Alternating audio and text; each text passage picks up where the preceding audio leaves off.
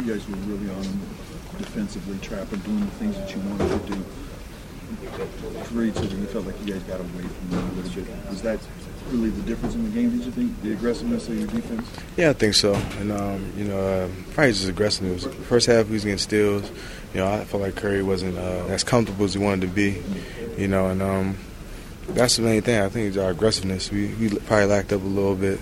And our lead from 12 went to 2 within minutes, 3-4 minutes. So, we got to definitely pick it up on that end. Was it just an intensity thing, or did they make an adjustment that you guys? I really didn't see an adjustment. I just felt like, first half we was just, if Curry came across the court, we was trapping to make sure he got the ball before he did. Before they had the drag, they set the drag with a pick and roll, and it kind of helped. We made Andrew Bogut make decisions. And second half, I think we kind of got away from that. Curry's coming off and just hitting Bogut rolling instead of at the 3-point line and further behind the 3-point line. Is it just one of those things when you can have your foot on their throats from a turnover standpoint, and then they just clean it up in the third and then get right back in it? I think we just got to take care of our business. If we took care of our end, I think we was doing what we did in the first half. Second half, we really didn't follow the game plan. But if we do what we do, I think we'll be successful next game. Can you talk about the drive at the end of the game, and did you think it was a foul, and what happened? Plays the time for me to come off a screen roll, slip screen roll with Will. They ended up trapping me. I didn't see nobody from behind me or anything like that. So, I just lost the ball. I can't put it on the refs or nothing like that. Once again, it's physical when you drive and penetrate inside, especially in the playoffs. Yeah, you gotta be ready for that.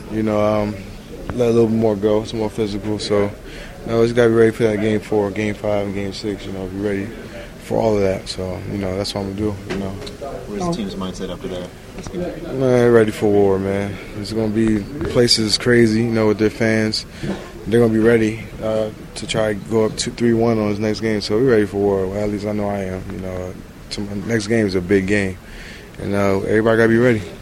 Is it encouraging knowing that the starting lineup you started with worked well?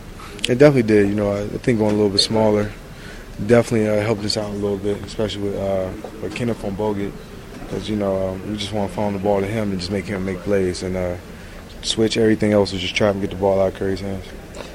Jarrett Jack in the third quarter, I think it was something like 10 points and 4 assists for him in the third quarter. What was he doing differently there in that period? Yeah, just attacking. While we were so worried about Curry and Clay come off down screens and curls and stuff like that, we really didn't pay too much about him, and then he started attacking and got hot. How much did it affect it was tough. He controls the paint a lot, so we did miss his presence out there, and hopefully he gets it better because we want to need him game 4. Thanks.